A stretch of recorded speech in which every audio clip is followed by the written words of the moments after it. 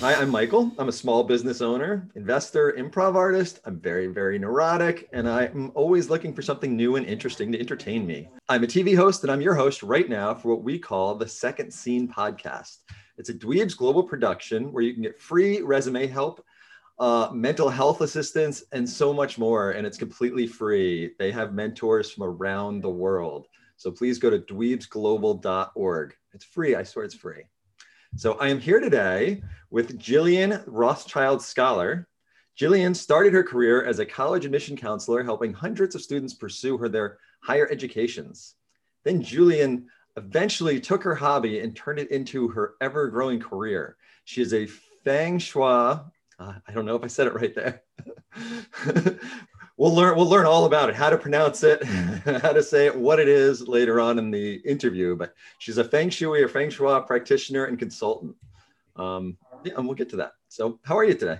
I'm great. Thanks for having me. I'm excited to talk with you. Oh, thank you. I'm excited to have you. I always start easy and just ask, where are you from? I'm originally from Ohio. I'm Okay. born and raised in Dayton, Ohio, the birthplace of aviation.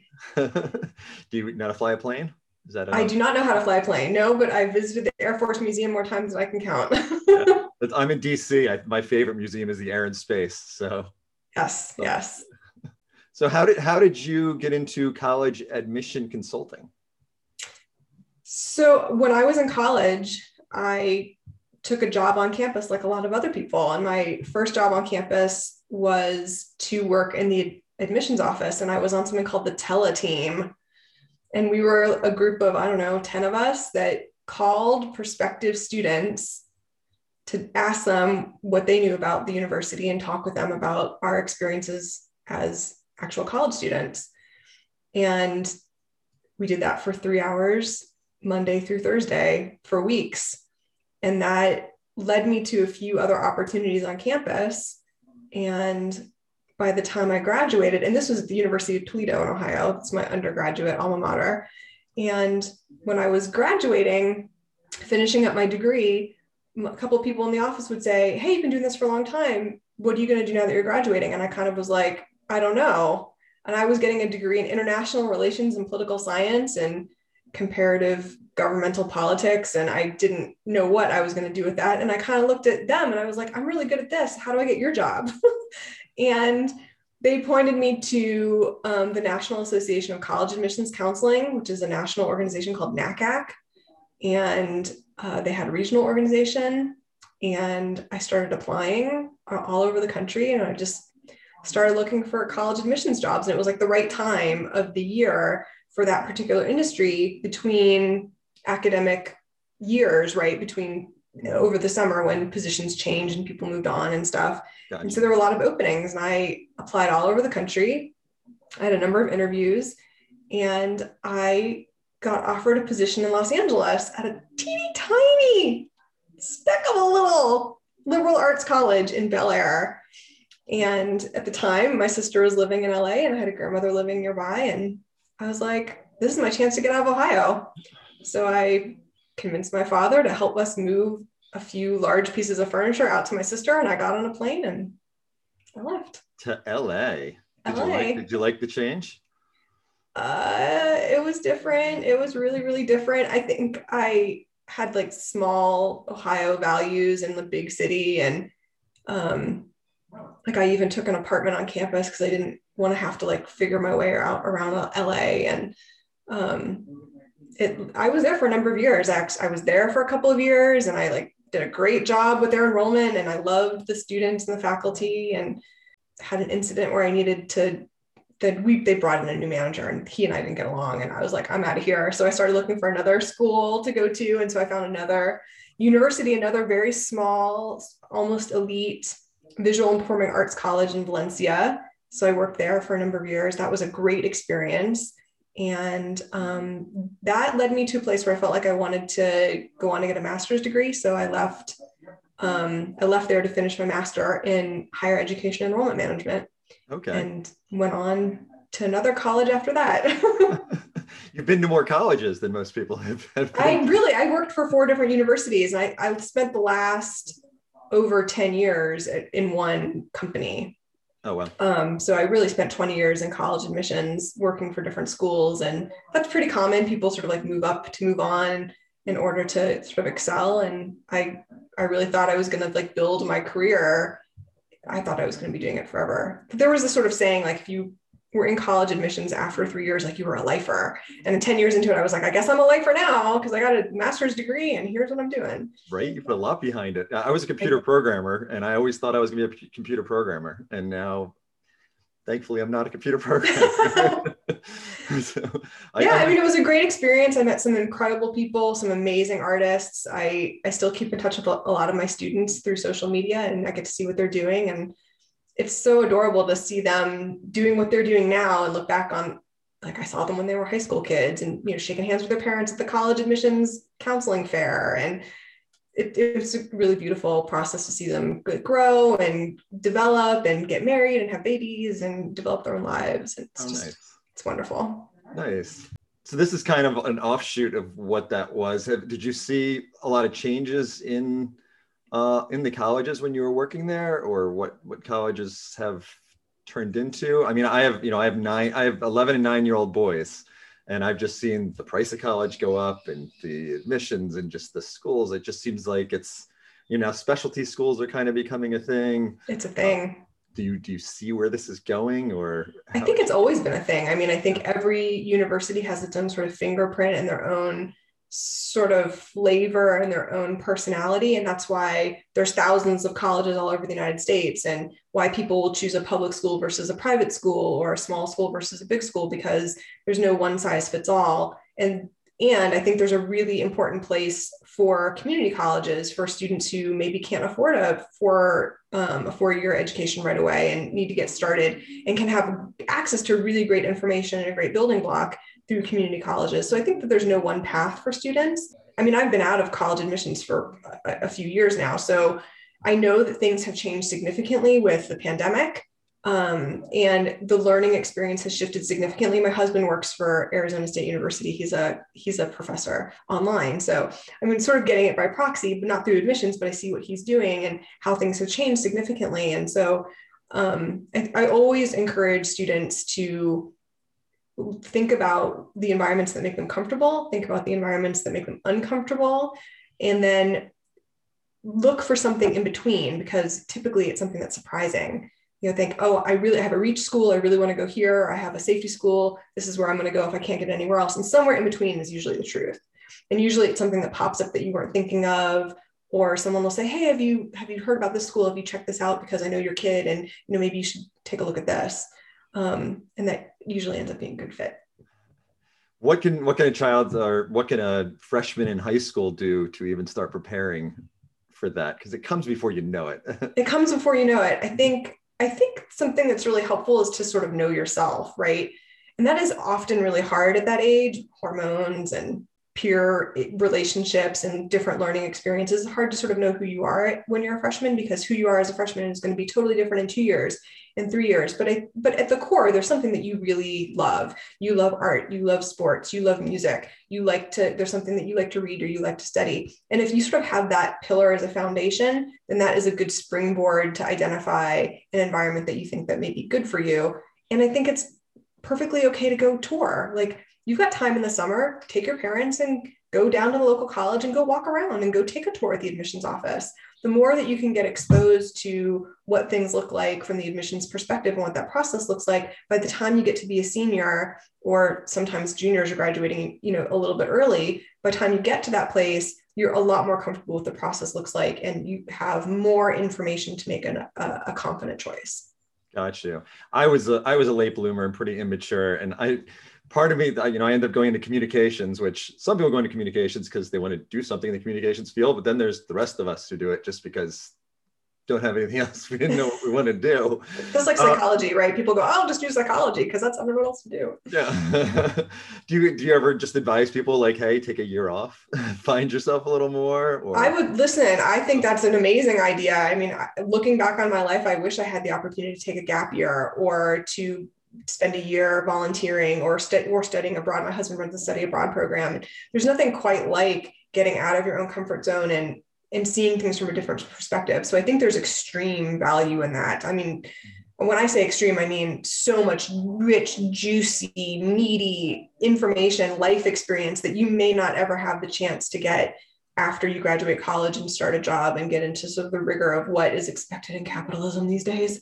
And so I think that there's definitely a place for that. And I mean, I'm not a politician, but I certainly wish that there were more politicians who were developing programs for our young people in America to volunteer, to do things like the Peace Corps, to study abroad, to give back to their communities in a way that is experiential than just sitting there reading a book. It really should. I know some people who have applied for the Peace Corps, some that got into it, others that apply for years and years and years. Like, it would be wonderful. The government should have more, because there's a lot of people that want to do that. It's just such a small opportunity, it seems like. And there's so much need. I'm not big into politics in general, but I feel like as a global community, we all need each other. And the more that we can experience interaction and connection, the more that we can be kinder, that we can be more compassionate, the more that we can understand that we are all a human race and we have a small planet. We all need to be here with a finite amount of resources so that we can live happily ever after. Until Elon Musk can get us somewhere else. Well, I do hope that it becomes more acceptable for people to take the year off, children too, because I think I should have been able to do it. But when I was younger, it was like, what? Take a year off? Like, you're just supposed to go to college. That's just what you're supposed to do. So, yeah. So hopefully that. I was lucky enough in high school to be able to travel internationally twice through youth organization that I was part of. And I feel like that really opened my eyes to different opportunities, and it helped give me a different framework of how I wanted to be in the world. And I know that it's very challenging for people who live in a small city or a small community to have those opportunities. And I would love nothing more than to see those opportunities become broader and more with greater equity and access. I could not agree more. So when did you start getting into Feng Shui? Feng Shui.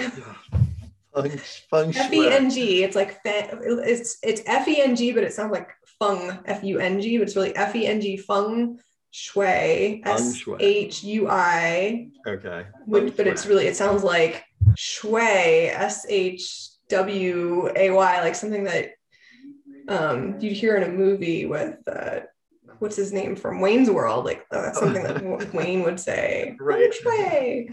Wayne and Garth. Yep. I think everyone says Feng Shui. I'm pretty sure. They probably do. Yeah. I think that's the only way. I hear that enough. Right, we're gonna try Feng Shui. Feng Shui. So I got into it because I was still working college admissions and I was working for a big company, and it was this time period in my career where I thought I was going to be at this company and I was going to work my way up and I was going to be a lifer, right? And so I was living in Pittsburgh, Pennsylvania, working for a for-profit college company, and it was a college, and they wanted to open a unit in Phoenix, Arizona, and I was like, ooh, pick me. I will get out of the snow. Because I was already living in Ohio and I had moved to California, and then I moved back to Pennsylvania, and I was like, it's time to go. And my husband was like, it's gray here. We can move. So they picked me up and they said, okay, we're going to have you open a unit in Phoenix. And I did. And it was very successful initially.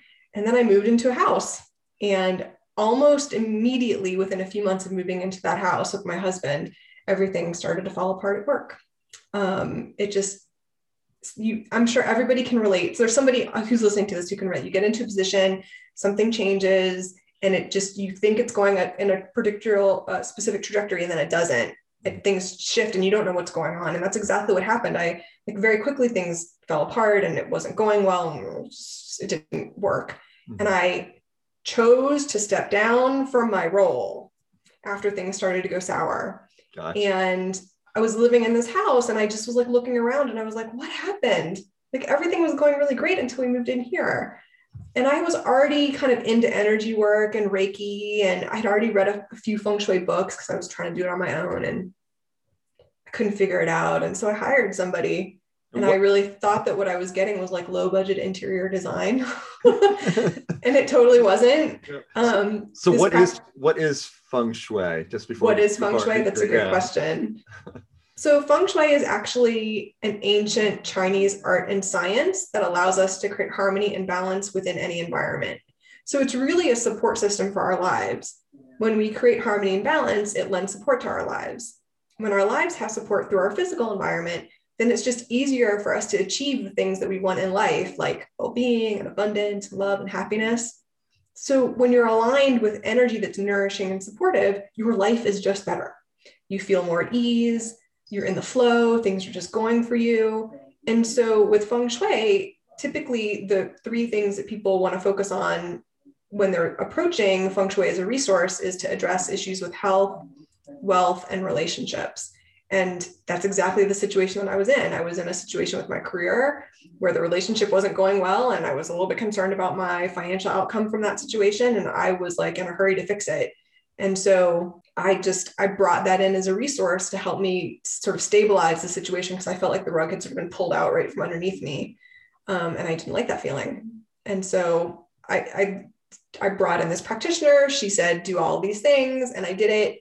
And over time, I started to learn and I started to study and I took classes and I started to get trained. And it was like kind of like a zipper. I started putting the pieces together and it was like, and then the penny dropped. And literally the penny dropped because I was still at that company working and I got a big bonus with a paycheck that had a lot of extra zeros that I was not expecting.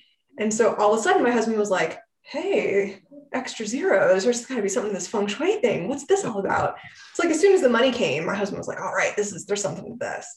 So then I really started to study. I went into private mentoring. I took my studies to the next level and I went much deeper with classical feng shui. And I stayed at that company for like almost a decade. And I would have stayed. The truth is I would have stayed at that company for another 10 years. I convinced myself that I would stay because I was making really good money. I was using my feng shui. I was very good at my job. I loved what I was doing. And there was this like hunger inside of me for doing something more. So even though I loved what I was doing, for about a year, I came home like in tears, knowing that there was something else out there for me. And so I could sort of see the writing on the wall because I also do Chinese astrology and I do a few other things in my practice.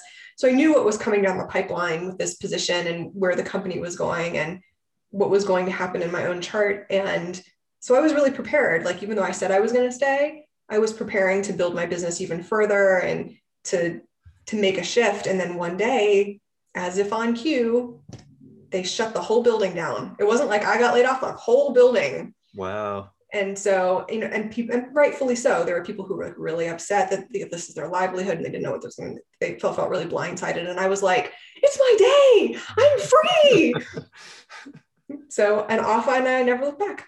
Nice. So what is that's amazing. They cut the cuffs off. Like you would have never left because I was not going to leave. Why would you want to leave good money? But you knew inside that you were meant to do something. The golden handcuffs, they were like golden handcuffs. And it was don't get me wrong. It wasn't like it was a smooth transition completely, but I was super happy. Like I was like, they were like, here, you need to turn your badge in today. I was like, here, I tossed my badge and I was like, I'm out of here. It's like, I knew where I was going. So I could see what was the next thing was going to be. So I was super excited to jump into it. And that's a nice way to make a transition. I mean, I always say to people, don't leave a good job. I mean, I don't really encourage people to leave right away. Right. No. So how does feng shui, I'm getting almost there. Feng shui. How does feng shui tie into like Chinese astrology and Reiki and other things you've mentioned?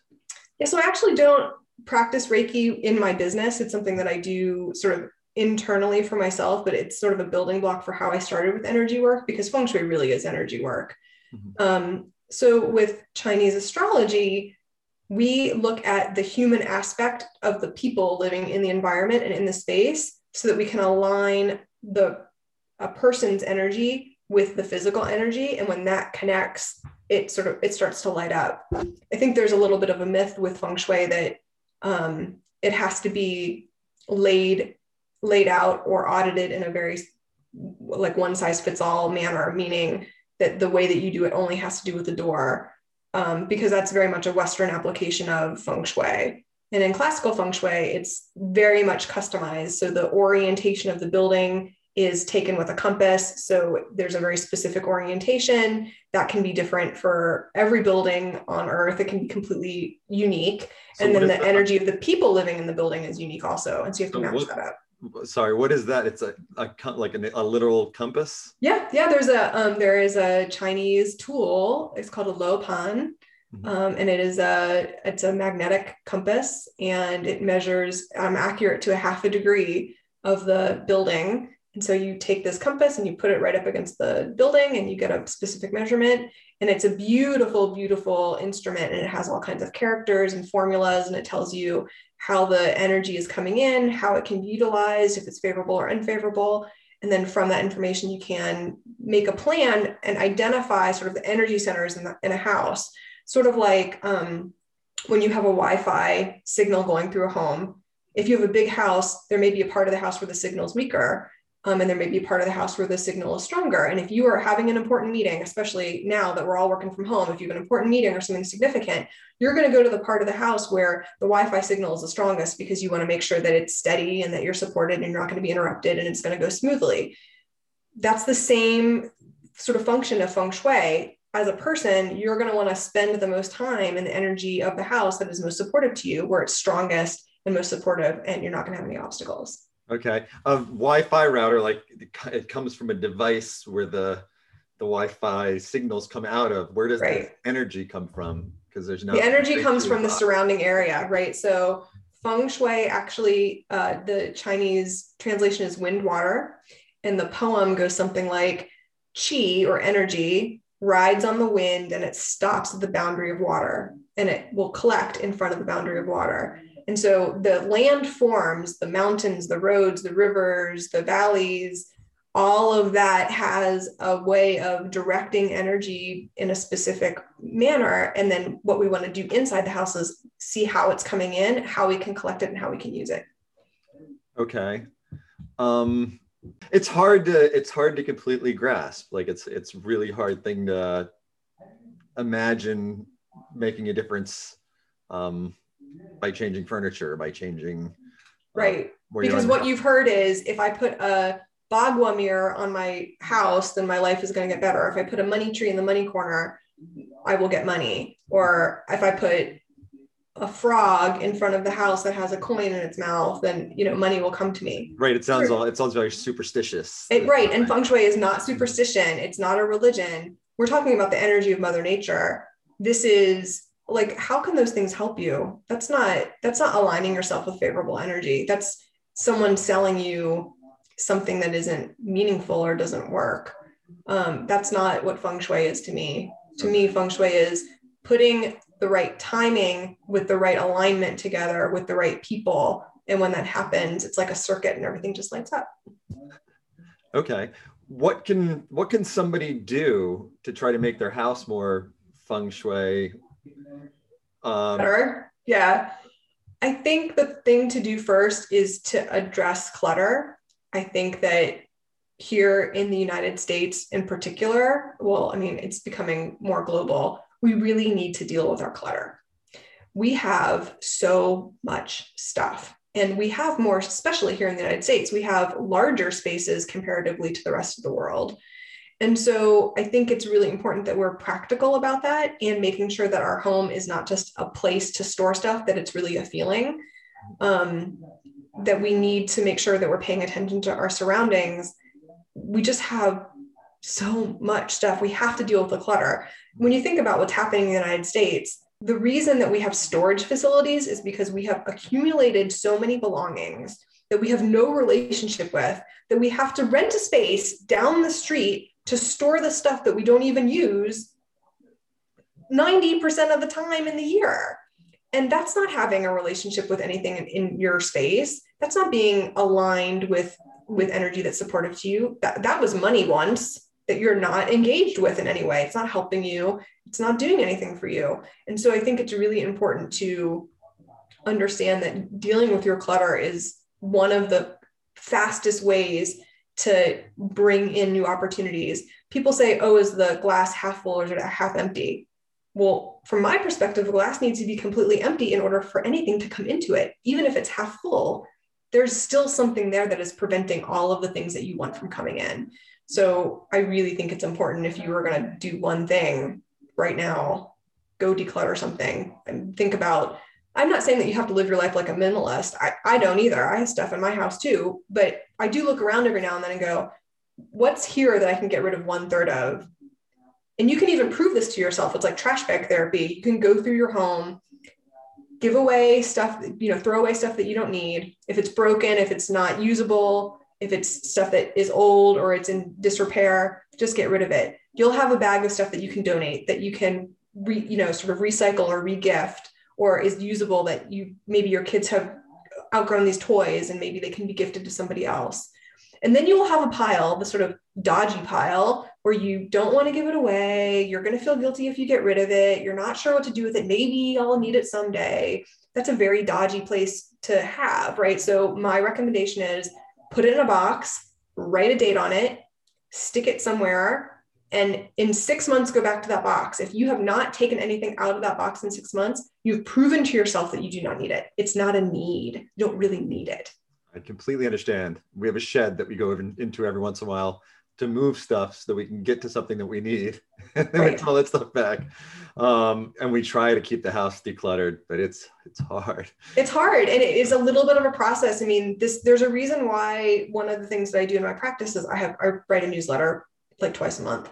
And one of the things I do quarterly is I remind people, like, you need to clear out your gutters, you need to check for leaks, you need to make sure the windows are sealed, you need to check your roof. There's home maintenance things that need to be done on a regular basis. And at the same time, I'm not talking about dust, right?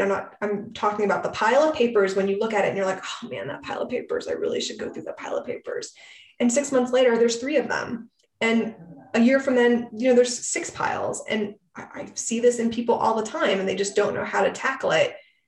The way to tackle it is to just feel like if it's unused or if it's an accumulation of broken, non-working items, it just doesn't need to be there. Right. Yeah. Oh, I got you there. Yeah. We remodeled our house. We moved all of our stuff into my parents' garage for a year while we remodeled, moved the stuff back into our house, which was now 70% bigger. Did not have enough room for all the stuff. I'm like, how did we have this? Like, where did I put this before? Why is this here?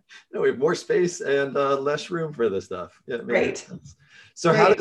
How does the decluttering tie into the energy?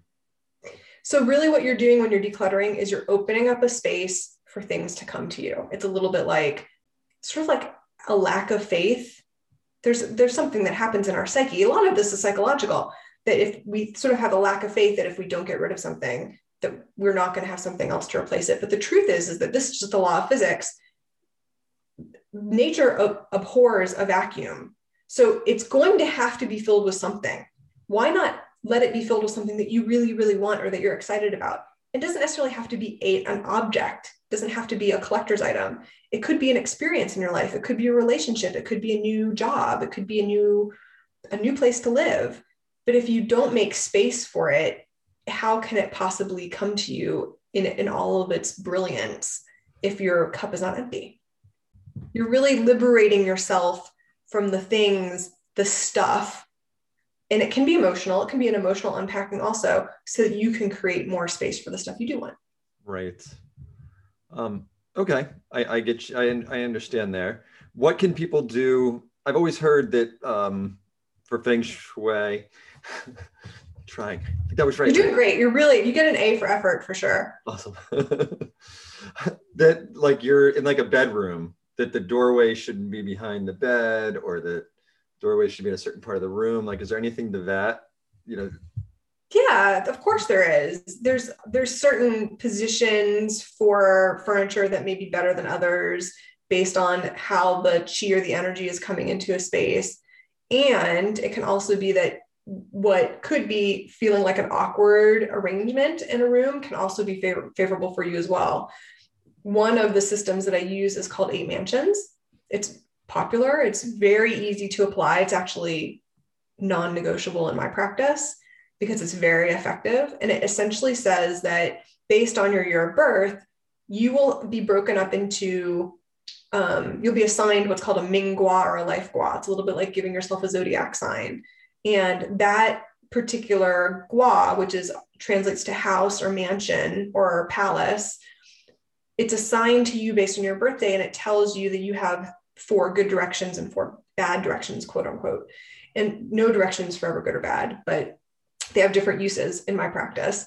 And so when you know what they are, you can sometimes make adjustments to your furniture or the rooms that you're in or the spaces that you're occupying in order to utilize one of the directions that's favorable for you. So it could be, for example, that you are sleeping on a wall where your headboard is on the north wall. So you're sleeping with your head to the north when you're laying down at night. So the crown of your head is on the north wall.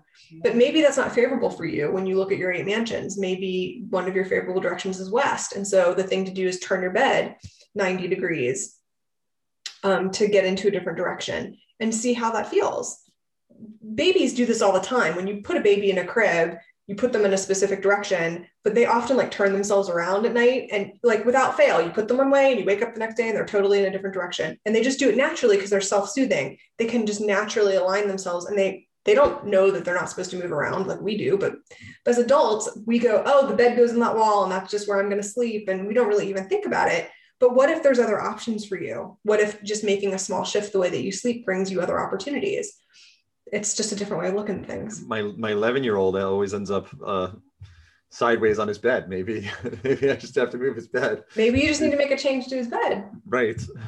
I saw on your website you talk about the 4 pillars of destiny. Yeah. Or Bazai. What is that? Batza. It looks like Bazi, but it's Batza. And it's a formation of essentially Chinese astrology, if you will. And it basically says that there's 12 animal signs, the Chinese zodiac, and these animal signs are derived from your birth data.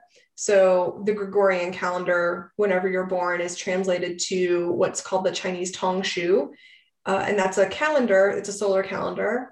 And from that transformation of your birth data, we can then identify the 5 elements that compose your year, month, day, and hour of your birth.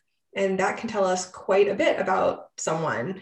Batsa actually stands for 8 characters, 8 meaning ba, and characters. And so this chart looks like an 8 square grid. There's 4 on the top and 4 on the bottom. They're called heavenly stems and earthly branches. And we know them more commonly by going to the Chinese restaurant and you look at the placemat and it says, oh, I'm born in the year of the snake. And you get really excited because it tells you information about the year that you're born. That's like the teeniest, tiniest little part of a 4 pillars of destiny chart. And that's really only very, very surface information. And sometimes you'll read that and be like, that's totally not me at all. And that's because it's not completely accurate all the time. So the reason that we look at a 4 pillars of destiny chart is so that we can understand our true nature. We can get to know ourselves better. This 4 pillars of destiny chart helps us understand the best parts of ourselves, how we can be in the world, what our talents are, how our behaviors are, areas that we can grow, our weaknesses, sometimes even health issues. And so it's an important component to getting to know someone's unique personality and what their energy is. And that's one of the things I use in my feng shui practice. Okay. All right. This has been super interesting. It has been interesting. I mean, this is really totally different, like 10 years and 20 years in college admissions to feng shui. It's a whole different life. Completely the opposite. I guess, is there any science behind this at all? Sure, absolutely. This is an ancient Chinese art and science. So the science part of it is we're using a compass with ancient time-tested formulas that are very specific. So we're measuring accuracy with work that I do, because I use a Lopan, I'm accurate to about 1/2 degree, and we're aligning things very specifically. And we usually only have a few inches to work with. So if I say to a client, turn your bed is this way, turn your bed this way. I mean, very specific about it. And it's kind of incredible to see how people make shifts and make changes and make opportunities to move the needle from point A to point B, and they're moving along that quicker. Thank you so much for being here. And I know your website is fsinmotion.com. Yes. Correct? Yes. So please visit Jillian at fsinmotion.com. And again, this is a Dweebs Global production, and they get free mentorship help from everything from mental health to resume writing. You name it, they have They have someone that speaks any language you need out there as well. We support everyone, and we have people all around the world ready to help for free. For free. And again, thank you, Jillian, fsinmotion.com. And it was a delight to have you. It was wonderful. Thank you. Thank you.